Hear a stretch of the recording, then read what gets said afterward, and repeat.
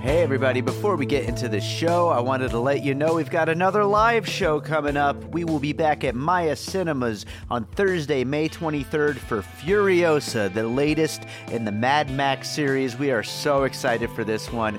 Joining me to talk about it, we've got Sam Novak, Shahab Zargari, and Tony Gonzalez. A great lineup. It's going to be an awesome movie. We are so excited to talk about it. So make sure to check the show notes. There are opportunities to win tickets. You could also buy tickets, and we hope to see you there Thursday, May 23rd, 6 p.m. at Maya Cinemas for Furiosa.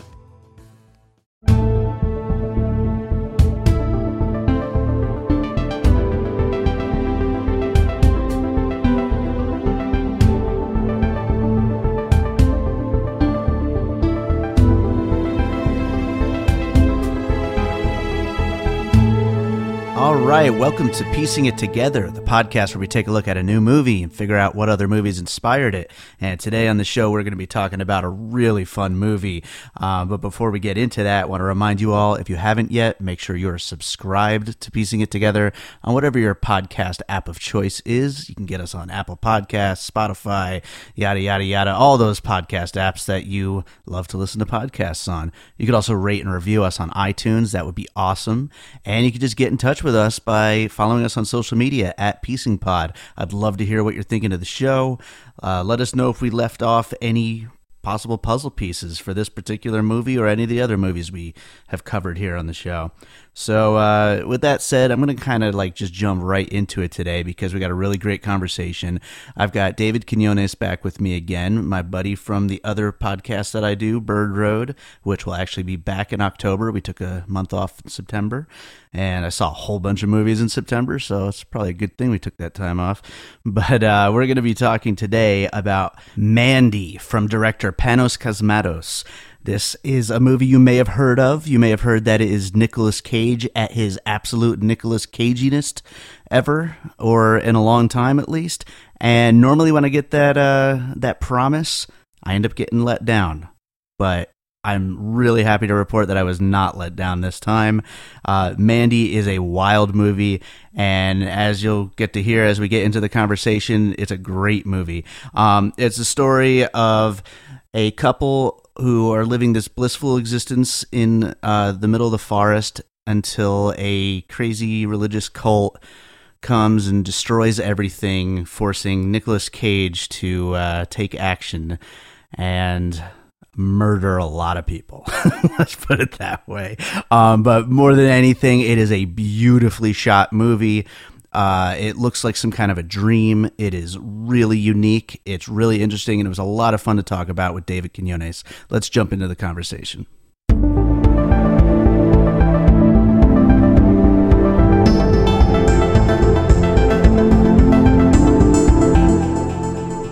All right, back on the show again. We've got David Quinones. David Quinones is back in the house. On the show.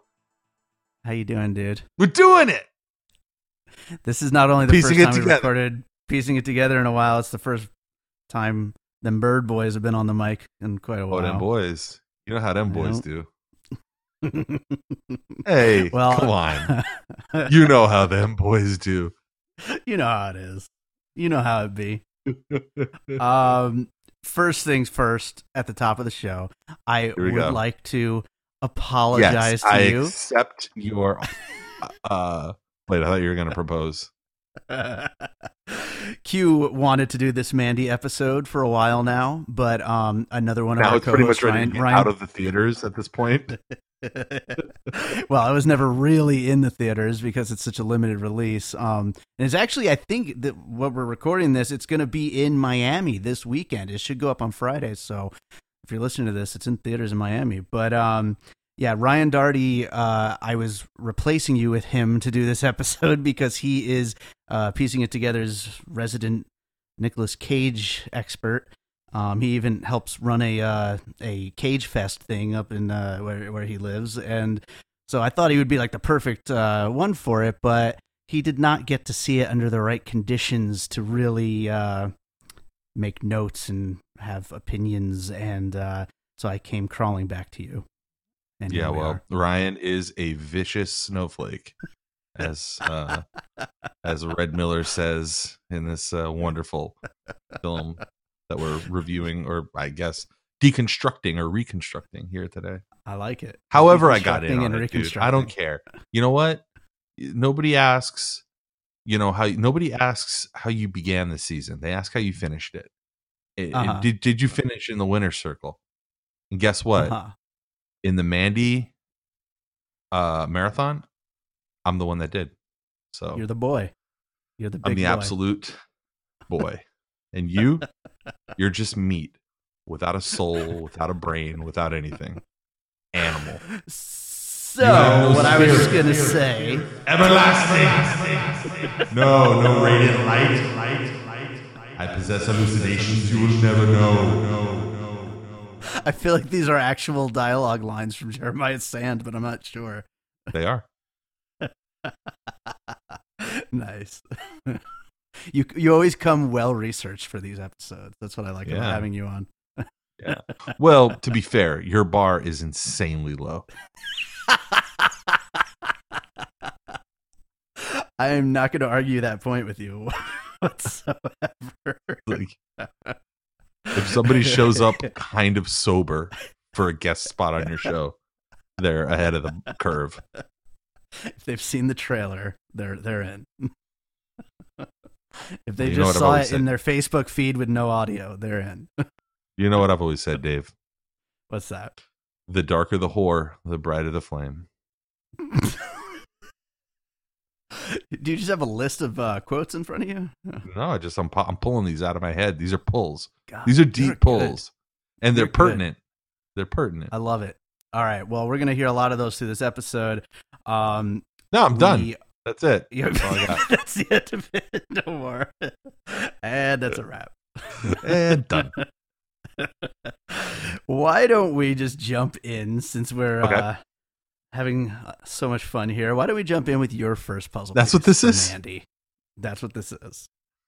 Okay, so I'm going to start with one that is funny enough. I don't know if you plan on doing this movie soon, but this movie has actually a remake that's getting ready to come out, or for all I know, it might actually be out right now.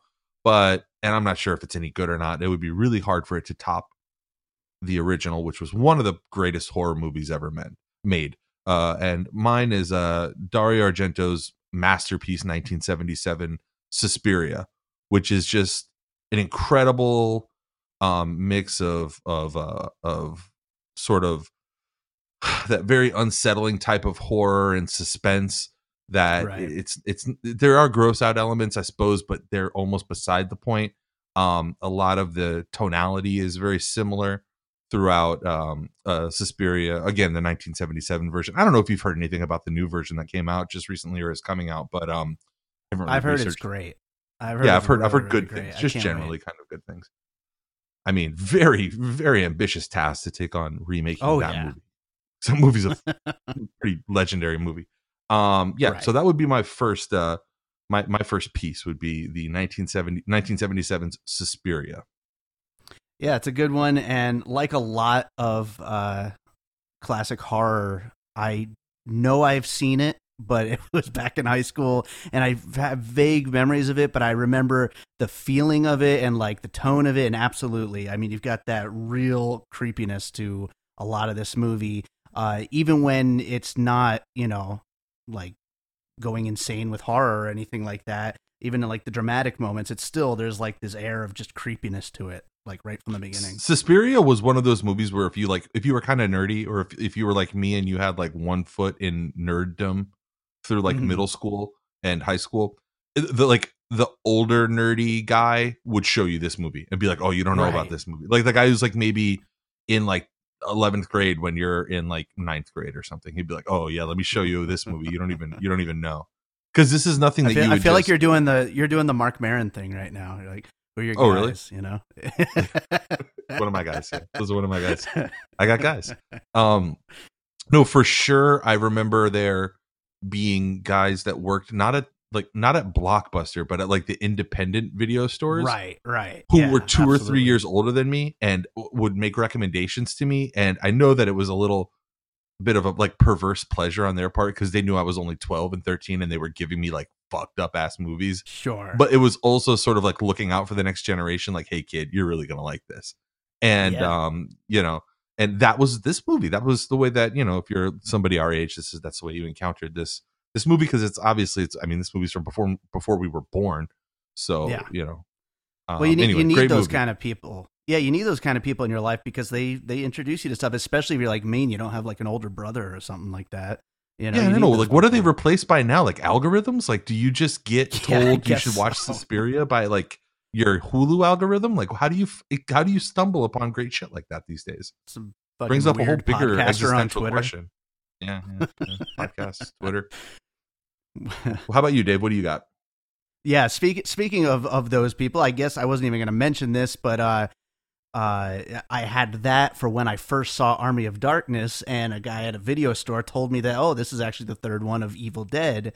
So I'm gonna go with the entire Evil Dead series, especially Army of Darkness and Evil Dead 2, but really the whole series. Of course, not all of Mandy is insane over the top horror, but certainly the second half is, and it's that brand of horror that is just totally gory, totally ridiculous. Not like it's creepy, but it's not necessarily scary. It's more just awesome. You know what I mean?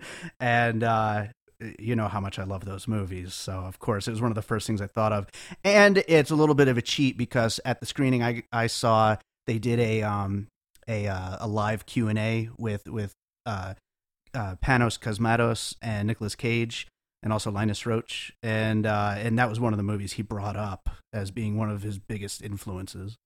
Yeah, for sure. I mean, like, I specifically steered clear in my notes of that whole franchise because I knew that you would Yeah, right. have, just it's just dibs on that generally. Just give him that So one. yeah, exactly. So yeah, I mean, that one is pretty. I mean, particularly, I think, you didn't really get into. You didn't really. I don't think you really have to. But for the benefit of those who haven't seen the movie, the I would say the element that is the most derivative or the most influence would have to be the protagonist and the makeup of the not the physical makeup, but although actually, yeah, there were movies where Bruce Campbell spent the whole movie with blood all over his face. So Oh, yeah, maybe the absolutely, actual yeah. makeup too. But I mean, like the character construction. Remember, like the first two movies, the first two Evil Dead. I mean, Bruce Campbell was really sort of just a void of a character. He was like, there wasn't really much to him except the things that Sure. happened to him. Well, yeah, the first one specifically. He didn't have a lot of agency. Absolutely, and Yeah. and then as they started going more comedy, he started getting to be more of a almost a Yeah. Three Stooges like character. Yeah, a wiseacre, a real wiseacre. Yes, he was. Absolutely. And by the end of like the second or third season or whatever it was of Ash versus Evil Dead, he's a complete joke character. He's like a pratfall. But Absolutely. yeah, for the first two movies, he was very much just a vessel, like for things to happen, a conduit for the supernatural events, and kind of a stand-in for the audience of like, what would you do, Right. and things like that. And it's So, funny yeah. with Nicolas Cage's performance specifically. He kind of rides a line between being this like ridiculous Nicolas Cage character, but he also, there's a lot of depth to him as well. I mean, you really kind of like the insane, bathroom scene that we just did those hashtag Mandy challenge videos impersonating, which I hope you do one soon. But in that scene, despite it being so crazy, I mean, wide angle lens for that one. But despite it being so crazy, you really feel for him too. I mean, he really, there actually is a lot of emotion to it as well. It's not just crazy Nicolas Cage. Well, and that's funny too, because as long as we're talking about Nick Cage in the role of this, as a protagonist, I think, this isn't one of my pulls. This isn't one of my pieces or anything like that. But I did read where he modeled the role, Red Miller role off of two other actors, who again are most famous for roles where things happen to them. And I know that's kind of the definition of a protagonist, but like things happen to them and they're forced to just react and fight back. Right. And that is, no, that makes sense. Yeah. and those two actors were Bruce Lee and Charles Bronson. So Oh like yeah, those yeah. were and of course those are two characters who their roles that they're most famous for were roles where they're sort of an everyman who has a darker side to him or a more powerful side to him and is sort of forced into action. So, Sure. you know, No, that makes a lot of sense. All right. Well, what's your next? Yeah, what's your next puzzle piece? so my next puzzle piece was uh still in the 70s. I'm going with 1975's Tommy, which for those who don't remember that or maybe have never seen that awesome movie, it's the movie adaptation of like the Who album of the same name, and specifically the track Pinball Wizard, and um very trippy psychedelic 70s movie starring Mm, Roger Daltrey and Keith Moon, and oh gosh, directed by Ken Russell, and it had a lot of the same elements. It was brighter, but it was brighter in its tone and its look and feel and the cinematography, but you know the the subject matter and the approach to it was very stark and also very dark. And if you remember, yeah. what it was about was a kid who was handicapped and was stuck inside of himself because of a ghastly thing that he'd seen his mother and a man doing. It's a terrible, traumatizing moment from his childhood. And so I felt like it evoked a lot of the same emotions as Mandy. And it was driven by a different type of music, but they were both musically driven. So I Right. don't you and I No, went and saw absolutely. Tommy one time in the Yeah, 75 Tropicana cent theater. Cinemas. Yeah, Yep, exactly. absolutely. Yeah, I was just gonna say, I love this puzzle piece here because I remember like catching up on a lot of the more like trippy psychedelic type movies that you always hear about that maybe I had seen like back in high school and didn't remember too well, or maybe some of them I hadn't seen at all. And the one that stood out the most to me as the craziest was Tommy. I loved that so Yeah. much. It was like such a trip and so just cool. It's so Yeah, and unique. kind of terrifying too at the same time. Yeah. Oh yeah, absolutely. That's a perfect lead into my next puzzle piece actually, which is uh heavy metal album covers. This No, is just actually the second generally time as a I've genre. yeah, exactly. I've used this before actually on the podcast, and I wish I hadn't because it's even more so on this one. But heavy metal album covers this is those come to life in such a big way, in such a hugely colorful way. So much fog machines being put to use, and just such destruction within the environment, and such like crazy cool colors and all. I mean, it really goes really along with what you were just saying there with Tommy as well. Yeah. I mean, I wasn't a really big heavy metal guy growing up, but it was always sort of like adjacent. And this was a movie that had so many influences that weren't necessarily cinematic, but they were more Yeah, sort of cultural. And absolutely. there was, yeah, exactly. And I think too, there was an entire sort of subgenre of grindhouse that was like heavy metal style. It was definitely driven by the heavy metal sort of music, and it informed a lot of the sort of the art of it, or the aesthetic, I guess. And Sure. yeah, so that's a really good one. Yeah. Awesome. What would your next puzzle piece be? So my next one is going to be a little on the nose, specifically trying to find. See, I've been thinking about like what the name of Nicolas Cage's weapon was, and I thought it Hmm. was called the Batleth, which is actually something from Star Trek. The sword that Klingons use. I'm not a big Trekkie or anything like that, so I'm sure you're going to get people complaining. Maybe some of your co-hosts complaining that I'm mispronouncing that, but that's not what it's from. It's actually that weapon that he makes is from 1983 sci-fi classic, action flick Krull. I don't know if you remember Krull or not, or if you ever even saw Sure. Yeah, it's been it. a million years since I've seen Yeah, that, but yeah, for absolutely. sure.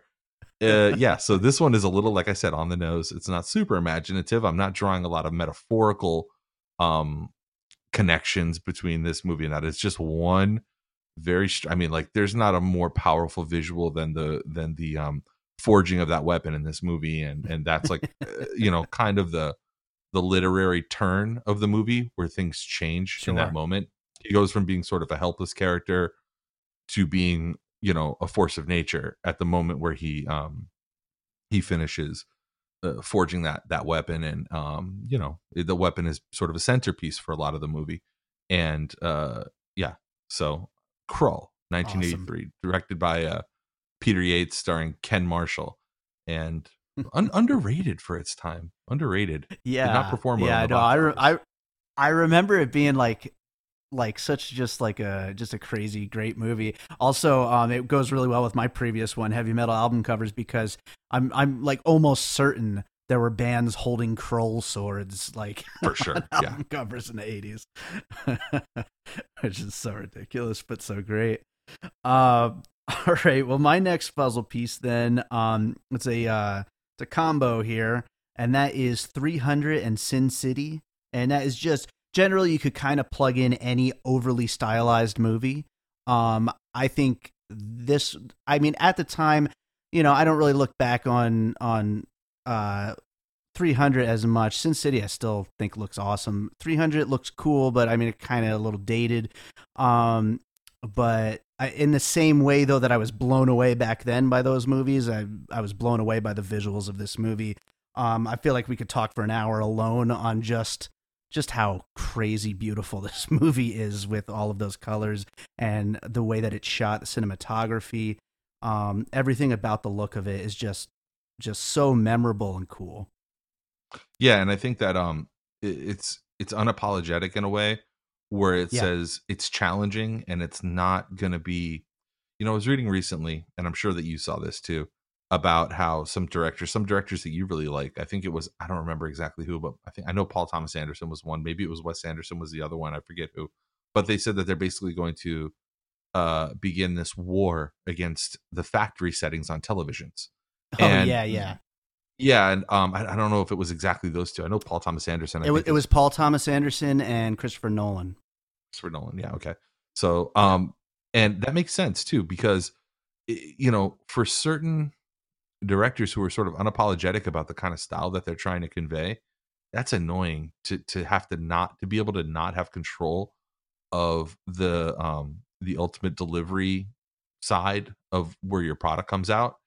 And Oh yeah. this is a movie where the director said, if you if I'm not apologizing for the way that this is going to look, because if you consume the product right, you're going to love it. And he's right. I mean, Yeah. it looks great, and it's a little unsettling in terms of like kind of accustoming, like getting yourself used to the way that the movie looks and kind of placing yourself in that world. But once you do, Mhm. it's like such a warm, like gooey Yeah. world to be in, and it's like Oh my it god, yeah. feels like you're just an observer inside of a crazy different place that only sort of runs parallel to reality but isn't reality.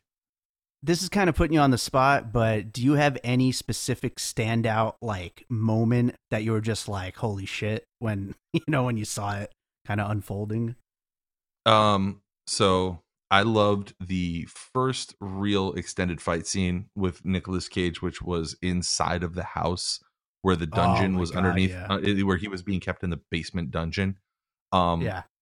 the first time he snuck up on the sort of the pinhead sort of looking dude, Yeah. the that was sitting on the couch and watching television, and he proceeded to just like snap his neck Bruce Lee style. That was It was great because it let you know like what you were in for the rest of the movie. That's awesome. That would probably be that entire sequence leading out to the last sort of rider of the apocalypse that he fought out there in the the horseman or whatever that he fought Yeah, yeah. outside, in the exterior shots where he fought him next to the burning car. Mhm. That whole sort of unbroken sequence right there, from him regaining consciousness in the basement through him killing the last one of those four horsemen, Oh was yeah. just exquisite. It was great. So cool. How about you? Mine would actually be the opposite end of the spectrum, which is funny enough because I love the gore stuff and all that. But mine was actually, there was an overhead shot on the water of the little boat, and it was like slowly zooming in on the boat, and the waves, they almost made like almost like a fractal like shape to them, where they didn't even really. It almost looked like you took a little piece of the wave and then just pasted it one after another over the whole screen. And it was just so like mind boggling just looking at it. And like, I was like so in at that moment, There was another scene that I thought was really great where that was just really well done, and it was quick, but it was just the sort of whip around shot, exterior in the woods after Nick Cage has shot the first member of the sort of trailing motorcycle gang bicycle guy, the villain, and he hops in his truck, and it should be like a furious race scene, but instead Cosmatos kind of pulls back and has like, and gives you like the longer view of the sort of the road, this sort of treacherous, windy road that Cage has to speed down in his truck, and any false turn and he could go flying off the road. Sure. And instead of making it like a thrashing, against the clock car scene chase or anything like that, he kind of pulls back and shows you the entirety of the woods, and gives you like the kind of, by doing that, he kind of grounds you in space and is like, okay, this is where he is, where the bad guy is, and what's happening. And that, which makes it even more satisfying when Cage hits him in the car and it doesn't even make a dent in the guy. So which is like great. It's a great setup for that, Oh yeah, so good. All right, well, what's your next puzzle piece? So my next puzzle piece is my final one, and it's similar to Tommy, except specifically this is one that I think a lot of young people like me, if you were watching it with like if like your stoner parents left it on TV, and you saw it, you remember the thing that stuck out to you about it was the animation. And mine is 1982's The Wall, directed by Alan Parker. The Pink Floyd's The Wall, I think, is the official name of the movie. Right. Starring Bob Geldof and it was written by Roger Waters of Pink Floyd. So trippy movie, again, similar to Tommy, probably even less of a plot, but more of an allegory, or more of like a sort of a morality tale, or maybe an anti-morality tale. But I'm talking about just specifically like a lot of the animated elements felt a lot like the sort of animated breaks in Dreamland that we would get during Mandy. Sure. Yeah, no. Do you remember The Wall or no? That's a good one. Yeah, absolutely. That's actually another one we saw at Tropicana Cinemas. Yeah, we saw that too. We must have seen a lot of those like trippy classic movies there. Yeah, just stoned out of our minds. We must have just been like, exactly, just demolished in college years. Yeah, absolutely. We should add that as a little disclaimer. Our college years. Yeah, college years. Anything that we saw in our college years, we probably don't really remember that well. Nice. So that's a really great one.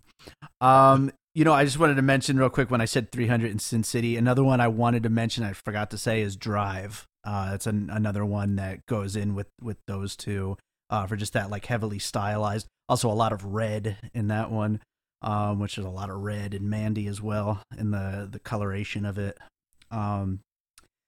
But I will go with my next puzzle piece. I saw it, but I don't remember it very well. Yeah, it's I mean, more than anything, the score stands out. I mean, it's one of the best scores. It's not of, like, the last you know what? 10 years. Drive's not a rewatch movie. Drive's not a go back and watch it a bunch of times movie. Never was for me either. Yeah, I've certainly listened to the music more than I've watched the movie, just that one time. Yeah. But all right, my next puzzle piece is and this one is kind of weird because it's more of a setup for a quick little a side conversation I wanted to have with you. And what it is, it's basically every let me redo that. Revenge thriller, like Death Wish, John Wick, all those kind of movies. This is, at its core, it's basically that. If you were to describe it to someone, is that, but on acid or whatever, and drenched with all kinds of colors and incredible score and everything. But what I wanted to see is, do you think there is more to it than a revenge thriller? What do you think is that Panos Cosmatos is getting at with this movie, aside from that?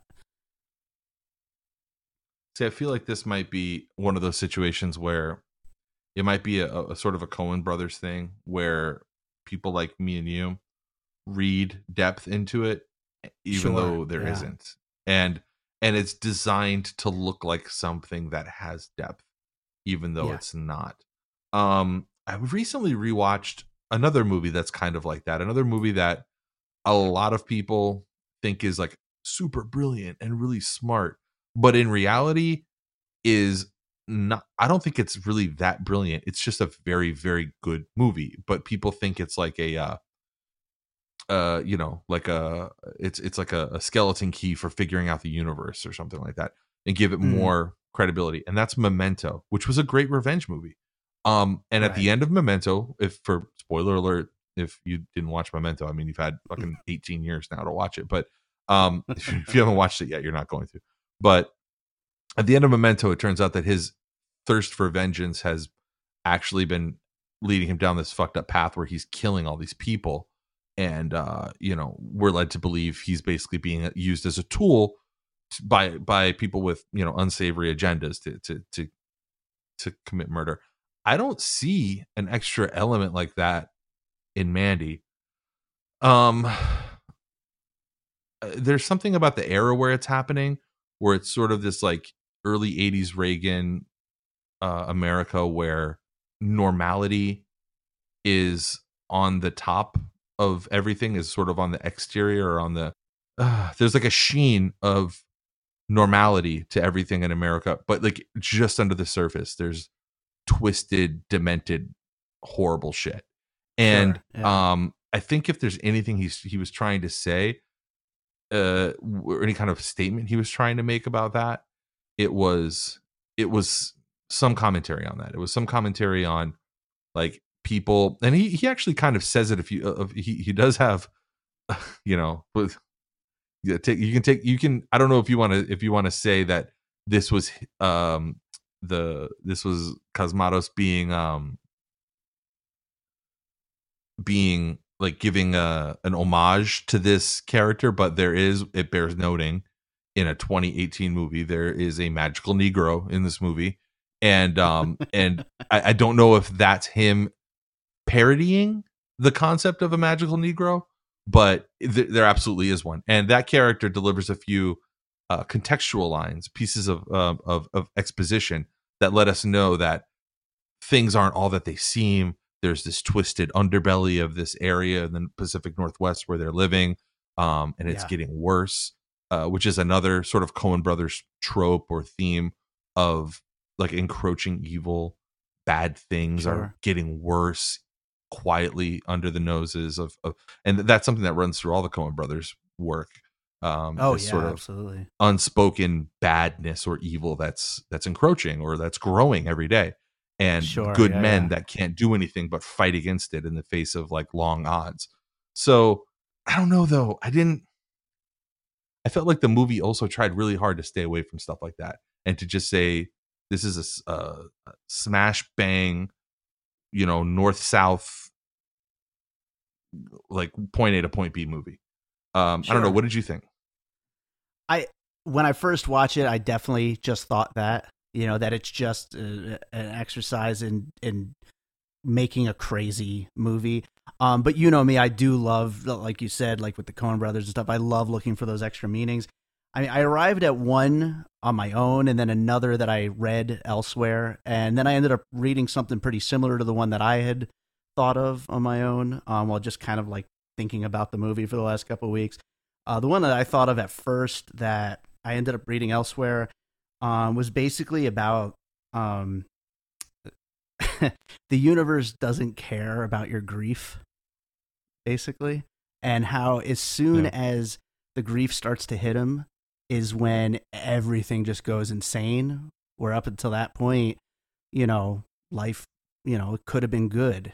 You know what I mean? But then something happens and he is not going to get to grieve in any meaningful way. He's going to, Right.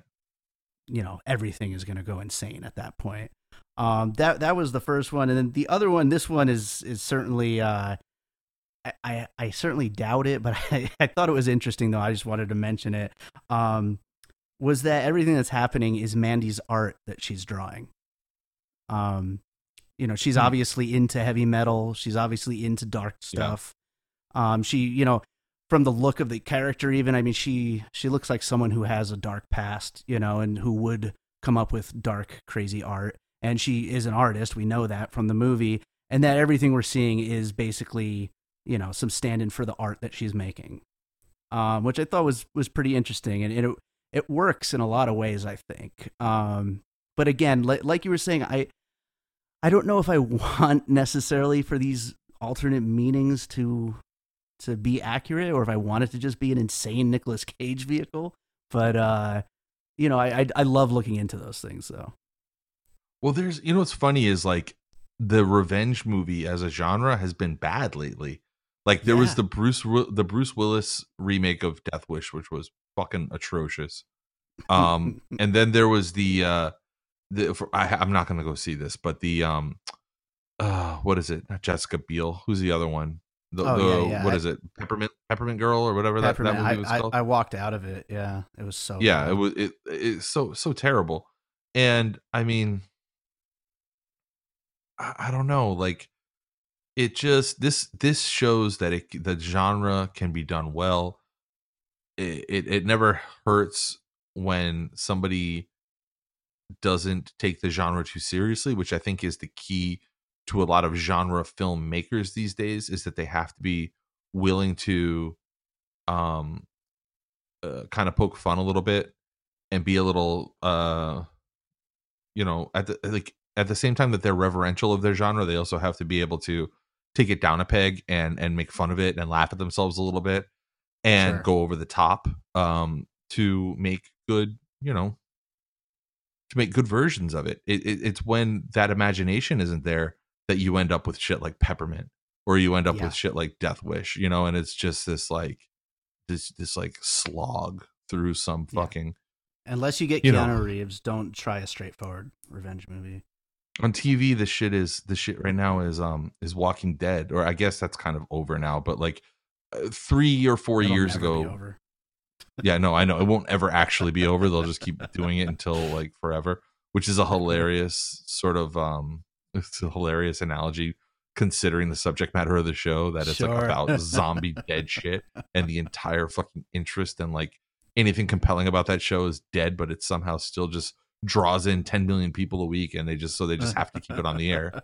But like same thing, right? It's torture porn. It's just like, look at the fucked up things happening to these people. Doesn't it make you think about how we live in a society? Like that kind of shit. And it's just so boring, but then you come out with something like Mandy and it's like, yeah, fuck yeah, okay, I can get behind this. And maybe there's a deeper meaning. I don't know. But that sword is dope.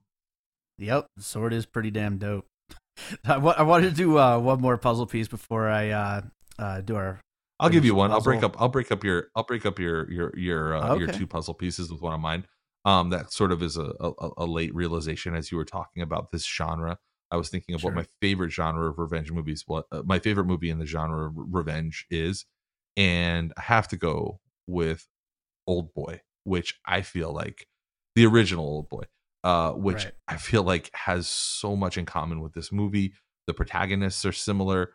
They're broken men, and they're almost like fighting through their own pain, versus they're not even really fighting the people that they're fighting. They're just fighting their own sort of abject misery.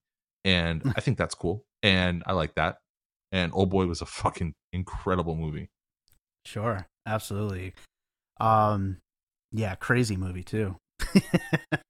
So that Crazy. certainly rides that kind of crazy line that Mandy is. All right. What's yours? So yeah, my last puzzle piece then, which is another genre actually. And you kind of started to touch on it earlier, but I wanted to expand it a little bit. And that is grindhouse movies, basically grindhouse, late midnight cinema, that kind of stuff. Also, shout out to Chad Clinton Freeman, Polygrind movies, from his Polygrind Film Festival. But all those kinds of just really crazy independent movies that push the envelope in all kinds of wild ways that you would never see in a traditional mainstream movie. Obviously, this movie got a very limited release in theaters, but man, I wish more people could see it in theaters because, I mean, it's such an experience, and a lot of those kind of movies don't get big theatrical releases. I mean, at least not nowadays, certainly back in the heyday of grindhouse movies. But the movies that try to do that now don't really get those releases. But it's great to seek them out, and yeah. Yeah, and that's too bad too, because this is a movie that I think could do well in a larger audience. You know what? If this movie was like, if Mandy had some sort of like DC tie-in where it was like one of the characters was like in a limited release, like late 80s Frank Miller graphic novel or something like that, then people would be like, a billion people would go to it. If it was the exact same movie, but there had been like, I don't know, like John Romita Jr. had done like a Marvel story arc about it in like 1991 or something. Then I mean, like literally, no way they're doing Mandy.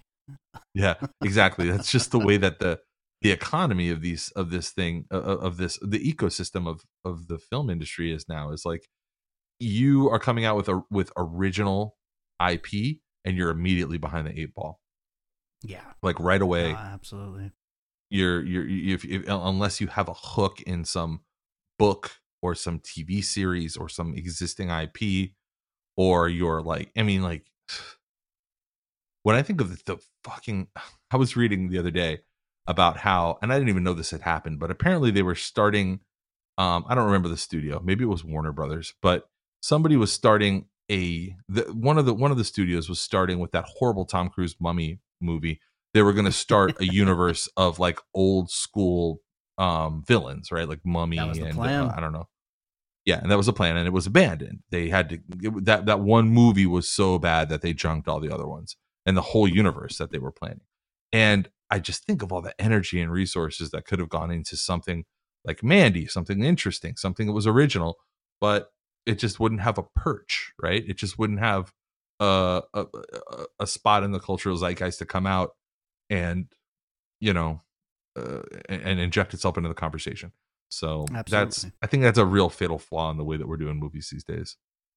It is. It's a shame, but at least there are these companies like Legion M who distributed this, and then the A24 and Neon, and there's companies that are putting some risk taking movies out there, and hopefully it continues. Hopefully we get more of them. Hopefully we get some more crazy stuff. Assassination Nation is in theaters this weekend. I hear it's really crazy and great and original. I'm hoping to do an episode on that soon. But before I get on that tangent, let's do the finished puzzle. The movies that we discussed were Suspiria, heavy metal album covers, Tommy, the Evil Dead series, Krull, 300, Sin City, Drive, and other highly stylized movies, The Wall, Death Wish, John Wick, and other revenge movies. Also, you mentioned Old Boy, and then grindhouse movies as a genre. So that is our finished puzzle, and we can wrap this thing up by talking about how much I freaking love this movie, and I think you did too, right? Yeah, I really enjoyed it. From the very first trailer that I saw of this movie, yeah, you were going nuts about it. You couldn't. I was wait sold. For it. I was like, this movie looks fucking great. I watched the trailer like in a drive-through line on my phone at Starbucks, and I mean, like, I was just like, this movie looks fucking dope, and it did not disappoint at all. Yeah. I was worried about it because, you know, Nicolas Cage, I love him. I mean, obviously, he's the star of my favorite movie adaptation. I love Nicolas Cage. But over the last, you know, decade or so, not only has he not really had a lot of great movies, but you know, every few years you'll hear, oh, the new craziest Nicolas Cage at his, you know, fullest Nicolas Cage is coming out, Yeah. and everybody thinks it's so great. And I watch it, and I'm like, you know, yeah, he's crazy in a couple scenes, but it's just a terrible movie.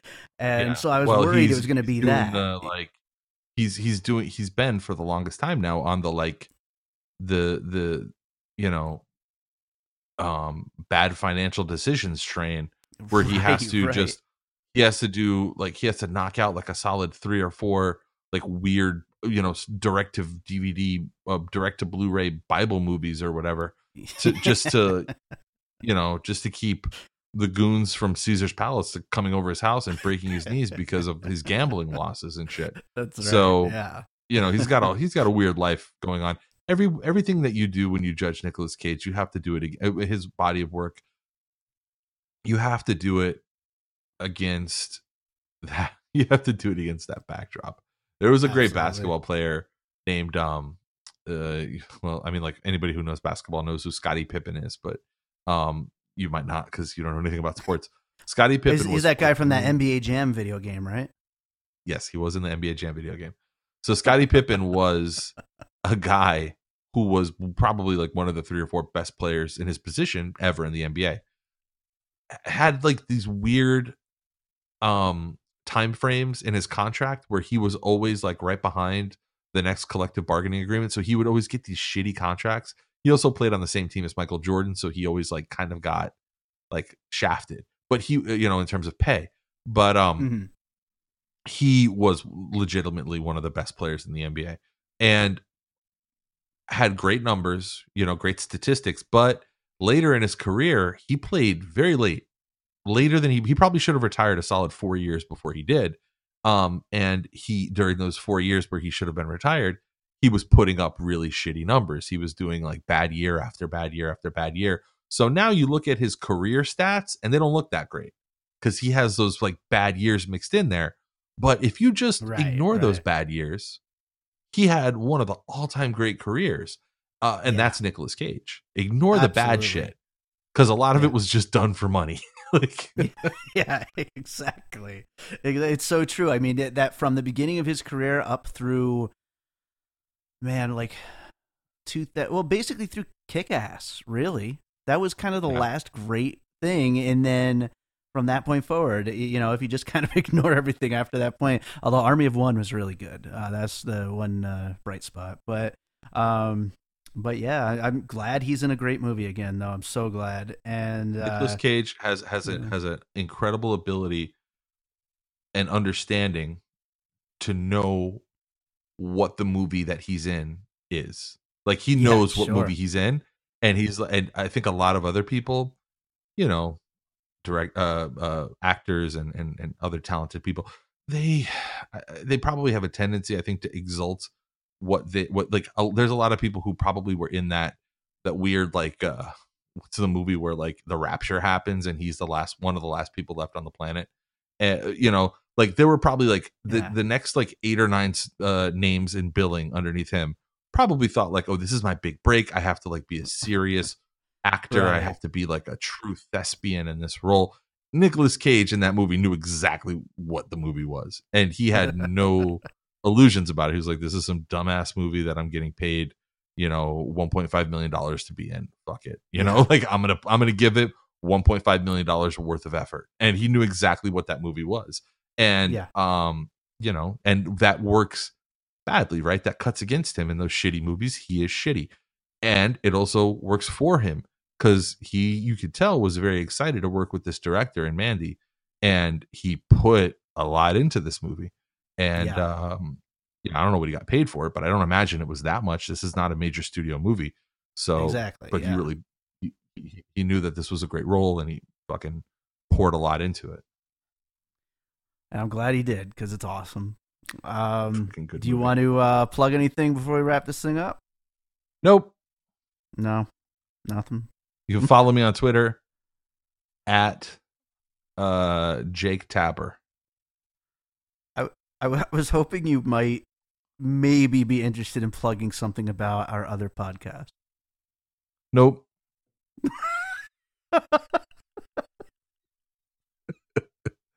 All right, like if you absolutely have to, go to your podcast player. It doesn't matter which one. It could be any of them, and look for Bird Road podcast. And then just mash on that subscribe button. Mm-hmm. And then what you're going to want to do after that is like it'll subscribe you to the podcast, and then you're going to want to download an episode. You can download any of them. There's like 40. And we'll have a new episode starting October 1st. We took September off. There you go. That's what I was looking for. It's a decision I stand by. It was the right decision. I got to agree with that. Yeah, so check out Bird Road. But I'm excited to do more episodes. Hopefully next week we're going to be doing it. So can't wait. That hopefully sounds very passive aggressive. Hopefully just slipped out. I didn't mean it, but I mean, maybe I kind of did. I don't know. Low key shade. Have